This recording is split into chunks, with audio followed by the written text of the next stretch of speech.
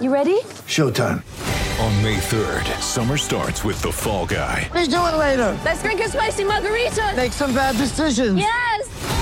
Audiences are falling in love with the most entertaining film of the year. Fall Guy. Fall Guy? Fall guy. That's what the poster said. See Ryan Gosling and Emily Blunt in the movie critics say exists to make you happy. Trying to make it out? Nope. Because I don't either. It's not what I'm into right now. What are you into? Talking. Yeah. The Fall Guy. Only in theaters May 3rd. Rated PG-13. With threats to our nation waiting around every corner, adaptability is more important than ever. When conditions change without notice, quick strategic thinking is crucial. And with obstacles consistently impending, determination is essential in overcoming them. It's this willingness, decisiveness, and resilience that sets Marines apart. With our fighting spirit, we don't just fight battles, we win them. Marines are the constant our nation counts on to fight the unknown. And through adaptable problem solving, we do just that. Learn more at marines.com.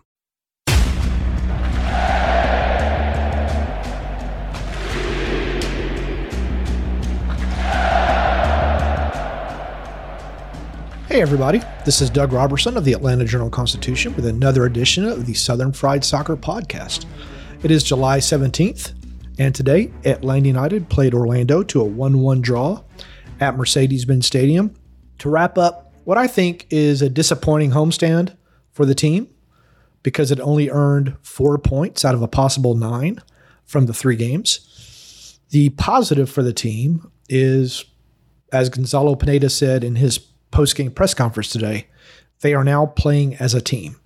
The 3-0 loss to Austin, which was the first game in this homestand, he thinks may end up being the best thing for the squad because the past 2 games, he's really liked how they played as a team. They've worked as a team. They've fought as a team.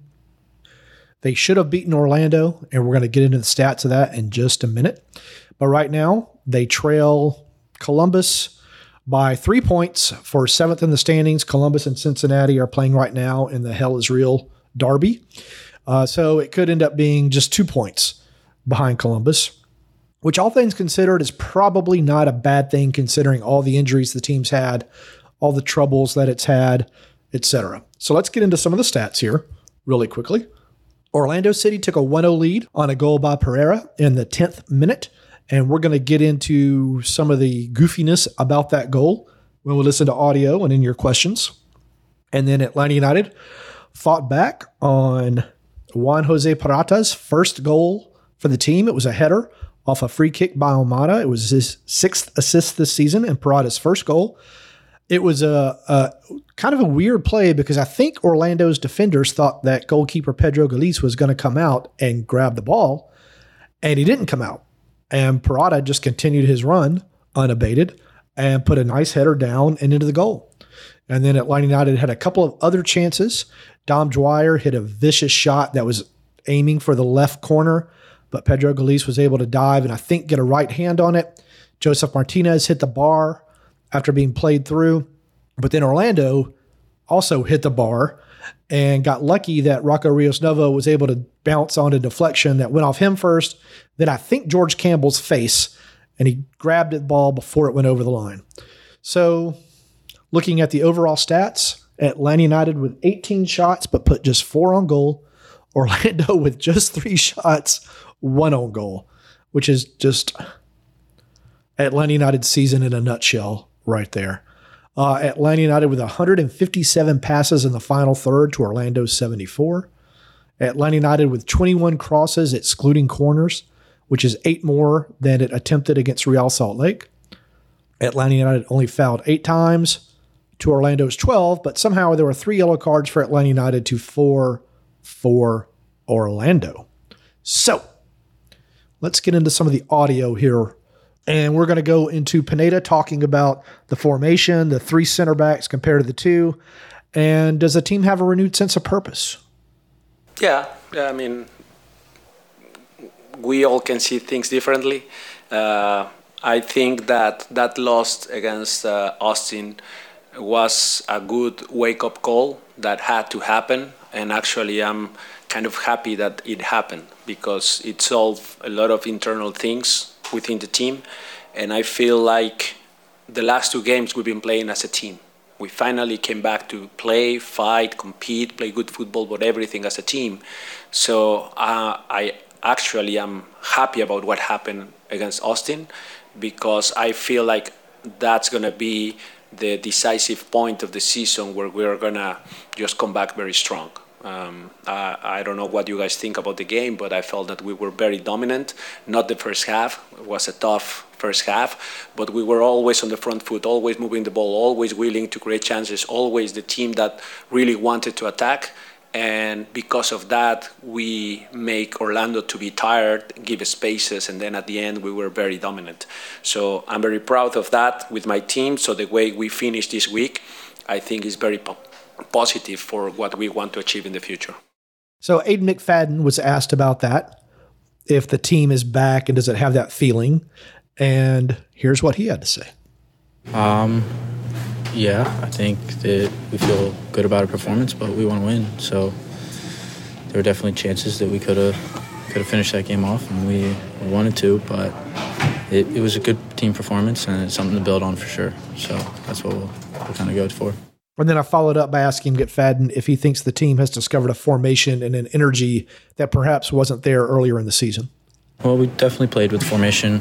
We had played a 5-back against Red Bulls as well, so we have some experience with it. As far as energy, I mean, I think this group's fantastic. I think maybe there were some performances in there that we weren't really thrilled with, but at the same time, it's a good group, a lot of talent, and it's just putting that together and getting some results. McFadden is playing really, really well, in my opinion, as a right wing back. Don't forget that until he signed with Atlanta United as a draft pick in 2021, he did not play fullback or wing back. He's learned on the job at Atlanta United too, and now he's learning on the job with Atlanta United. But you can see his ball skills from his time as an attacking player. There was a moment in the first half, he split two players with a spin inside and was able to play in, I can't remember who he's at, but he was able to play in somebody. And that's good work by McFadden. So now turning to the goal, and the next two clips are from Pineda talking about if he got an explanation from Victor Rivas, the referee, about what was happening during the build-up to Orlando's goal. Well, I don't want this to sound as a complaint as the referees, because we are not allowed by the MLS rules. So what I saw and what we check on the film is that Rocco Rios Nova's permission to check the wall, and the referee, if you check the video, he gives the thumbs up, and then when he's on the post, he whistles. So I don't know what to think about it. Obviously, the referee is always correct. They are the best, and we just have to move on and continue playing. And then so I followed up by asking him if Rios Nova was giving a ready-to-roll thumbs up. Yeah, which is very weird when you are in the post. I don't think any goalkeeper is ready in that position. So, but I'm sure the referee has a very good reason to do that. As Atlanta United was searching for that tying goal, Pineda put on pretty much all the attacking players he had, including Dom Dwyer, who I mentioned earlier had that vicious left-footed shot. He was asked about playing with Josef Martinez as two strikers at the top of the formation. Yeah, it was great. We have a lot of chemistry, and I think that it can show in the minutes. We haven't had many minutes together yet, but we've been building that for the whole year. So hopefully we can get more of that in the future, but I think the team is heading in the right direction. All right, we're going to go to a break and come back with your questions. This is Southern Fried Soccer from the Atlanta Journal-Constitution. You can find me on Twitter at Doug Robertson AJC and on Facebook at Atlanta United News Now. When you need mealtime inspiration, it's worth shopping Kroger, where you'll find over 30,000 mouth-watering choices that excite your inner foodie. And no matter what tasty choice you make, you'll enjoy our everyday low prices, plus extra ways to save, like digital coupons worth over $600 each week. You can also save up to $1 off per gallon at the pump with fuel points. More savings and more inspiring flavors make shopping Kroger worth it every time. Kroger, fresh for everyone. Fuel restrictions apply. In Atlanta, one voice has stood out for over 4 decades. An AJC original, The Monica Pearson Show. Let's talk about how you got to ESPN. Revealing interviews. You are known as America's doctor, but I want to know who you were before that. When you have a different name, you have different color skin, it can be tough. With Atlanta's most famous faces as you've never seen them before. I'm telling my story. This is the American dream. The Monica Pearson Show, streaming now on AJC.com. The Atlanta Journal-Constitution has a special offer for Atlanta United supporters and listeners to this podcast. If you subscribe today, you will not only get unlimited digital access to the AJC and the Sunday paper for $2.30 a week, but we are also throwing in a special limited edition Atlanta United and Atlanta Journal-Constitution scarf. So sign up now at subscribe.ajc.com/UTD-scarf. That's subscribe.ajc.com/UTD-scarf. And if I said that too fast, it's included and what I call the boilerplate below every one of my stories online. So it's easy to find. Going to your questions. Matt asks, and this is one of the more interesting conversational points about Atlanta United. Matt says, I listened to the press conference after the game. Here's what I don't understand. You've probably covered this before, but I'll ask anyway. In Marcelino Moreno, I see a slow player who tends to kick the ball to the other team. He is also pretty good at losing possession by dribbling too long. He is very predictable. Why does he get a lot of minutes? I don't see him making things happen out there. So I've made my opinion on Marcelino Moreno, I think, very clear in the past. I think he's a good player who could be a really good player if he would stop dribbling a little bit and start passing a little bit more. Today, he set a franchise record with 20 duels won, which included 6 fouls won. That's a part of the stat, and a few other things. But when you look at the final stats, he created just 1 chance. He didn't put a shot on goal. And when you're a team that's trying to get points, you have to have players that are going to create chances because that's what Pineda says he wants to see. And you got to have shots on goal. It's that simple. There were a few times today that Moreno, and I'm not faulting his work ethic, and I think, again, he was great on defense. It's the decision-making in the final third. That's, to me, the problem. He led the team in completed passes in the final third, but there were a couple of times when he would beat one guy, try to take on a second guy, try to take on a third guy, try to take on even a fourth guy. And Luis Araujo was doing the same thing on the other side. Pineda talked about he likes to see Moreno kind of beat one guy, try to make things happen, and I agree. But if you beat one guy, that means somebody is open.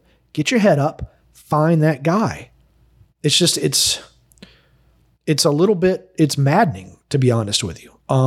Because as I said, he's a good player who could be a really good player with just better decision-making. He led the team with 102 touches with 1 chance created. That is not good enough. Araujo, 5th on the team, 72 touches created, 2 chances created, 1 shot on goal. It's not good enough. Playing as a team means finding your teammates. It doesn't mean getting a head full of steam and running at the opponent just because you think you can. All right. Ben says, Ronaldo Cisneros was pretty ineffective today. I think the talk of the off-the-ball movement on Wednesday was highly overblown by many members of the media since the team was facing Real Salt Lake's 2 backup center backs. Outside of a couple instances against RSL and none today, Cisneros' movement was not able to unlock any space.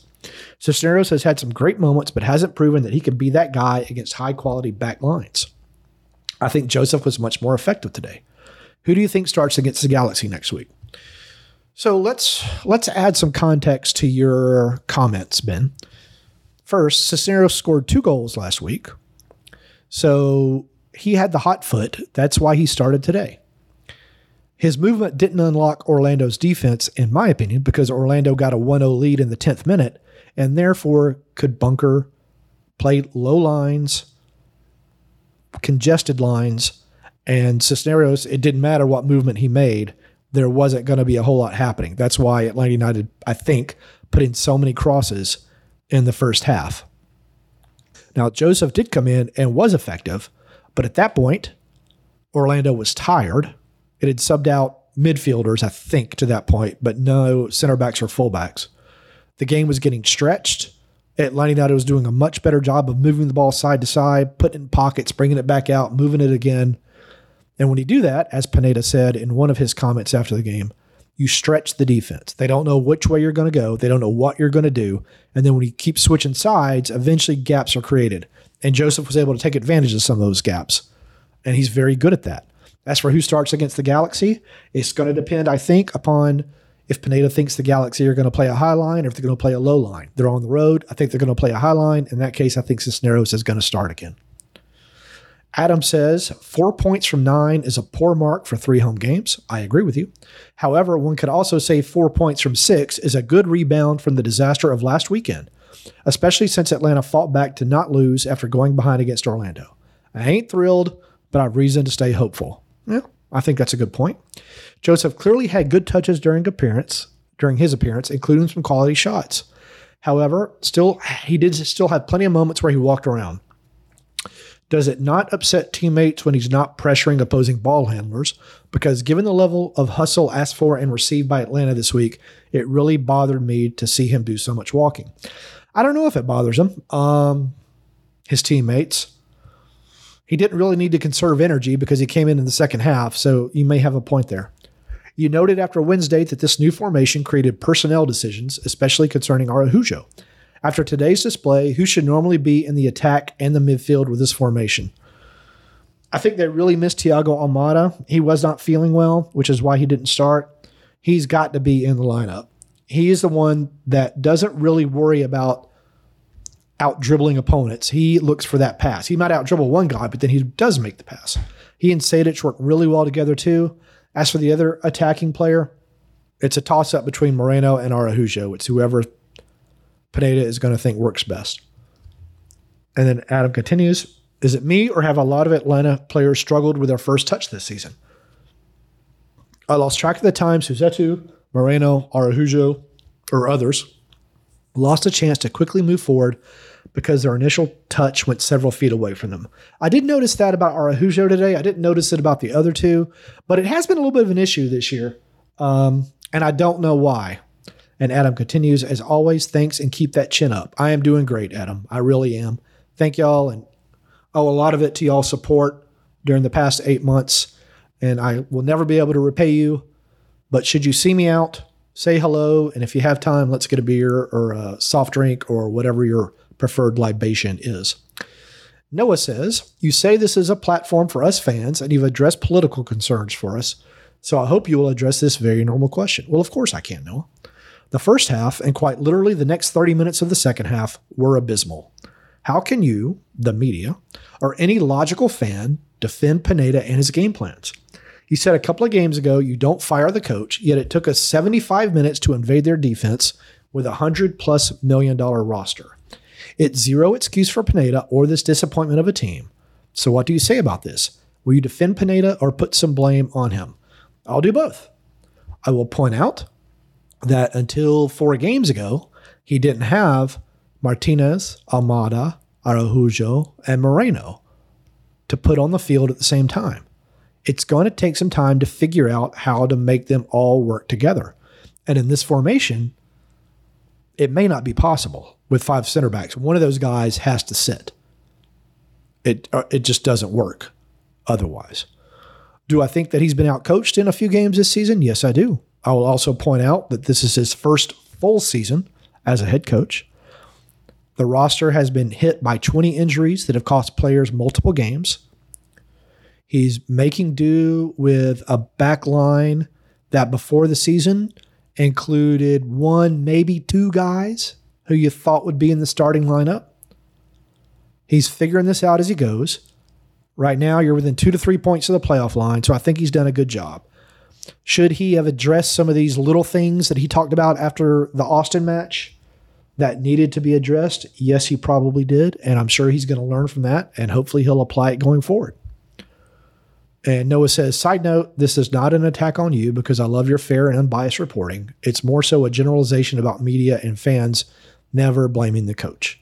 Well, I don't think that's true. I mean, I think DeBoer and Heinze were blistered pretty consistently by Atlanta United supporters. Christian asks, it's always a treat to see you after games. I think I know who you are now, and I appreciate you talking to me. And if you ever see me out and about again, my offer stands for beers or coffee or whatever. 2 questions and a half question. The team has looked much better. Is this level of play and intensity sustainable with this group? I think so. I mean, Pineda now knows that because of all these injuries, he could put pretty much anybody on this roster out on the field and get a performance. So I think it is. On the broadcast, they try to suggest that Joseph did not start due to his comments after the Austin game. Is there anything to that? Pineda denied it on Wednesday after Real Salt Lake. Are there any behind-the-scenes tension between Joseph and Pineda? I don't think there's tension between Joseph and Pineda. I think there's been tension between Joseph and the front office for a long, long time. But, that's not uncommon in professional sports. They're pros. They have egos. Front office guys have egos. But they do all want to win, as Pineda said after the Real Salt Lake game. Sometimes it doesn't include that player. Sometimes it includes tactics that maybe the front office doesn't like. But they're all trying to win. And Christian continues, keep up the great coverage. And I hope to have a cup of coffee with you one day. Let's have 2 cups of coffee, Christian. Rob says, I know you're wanting to downplay the Pineda-Martinez dynamic. It's not that I want to, it's that I believe that. But with ESPN quoting Pineda as calling Joseph just another player yesterday, something seems amiss. So I didn't hear the comment. I don't know the context. He could have just been saying, I have to treat everyone like just another player, as with Joseph. So I really can't address that. Could you elaborate on why you find Cisneros to be in better form than Martinez? Because he scored 2 goals against Salt Lake on Wednesday. Joseph had 5 goals in 6 games across all competitions prior to his benching. Again, Cisneros had 2 goals against Salt Lake. He had the hot foot. You put him in. Joseph had started the 3 previous games. He's got a knee that's still regaining strength. I don't blame Pineda for not starting him against Real Salt Lake. Smart Descent asks, I'm at the stadium now, and it's maybe a third full. Brutal to have 3 home games in 9 days. Any idea how that came about or if the team has any input? The team works with MLS to a degree on venue dates and other things like that. A 3-game homestand is always a good thing, especially after a 3-game road trip and then buffeted by 2 road games upcoming. So that's just kind of how it is. Nick says, I'm having a hard time getting past us not finding the winning goal. $50 million of attacking talent and 5 attackers on the field, and we only got 1 assist with 1 goal. That just can't be good enough, can it? Well, they did get the tying goal. They did hit the post. It took a fantastic save from Pedro Galiz to stop Dom Dwyer's shot. The other team's trying to win too. It's that simple. Wolverick says, we're at the match, and for your pod, we want to understand what happened there on the first goal. How much time does he have to set up the D? Again, it was I think a miscommunication between Rios Novo and Victor Rivas, the referee. We always listen and subscribe. Well, thanks, man. And tell your friends to subscribe. And then last question is from Chance. Glad we could come back to tie it up, but how do we feel about all those great opportunities that we couldn't just put in the net?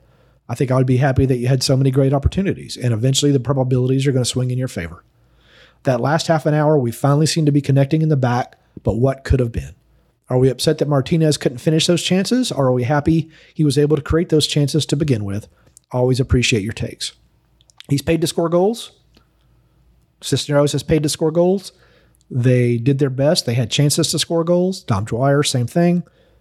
Sometimes you just get bad luck. But eventually, as I said earlier, the probabilities will swing in your favor.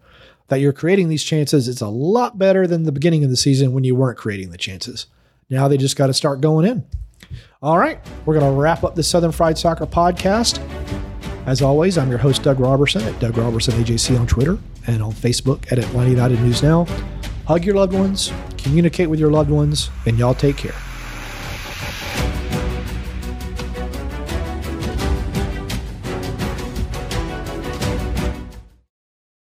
The AJC's trusted veteran political voices, Greg Bluestein, Patricia Murphy, Tia Mitchell, and Bill Nygut, are the essential source for Georgia politics. The Atlanta Journal-Constitution's Politically Georgia. Sign up for the newsletter, download the podcast, subscribe to the AJC. I'm Ernie Suggs, race and culture reporter for the Atlanta Journal-Constitution. And I'm Nedra Ravone, lifestyle columnist. Atlanta has been known as the Black Mecca for so many years, but that means something different to everybody. It means everything to me. I've been living here for 24 years, and I am still amazed at how rich the city's Black culture continues to grow. Every day I wake up, I learn something new.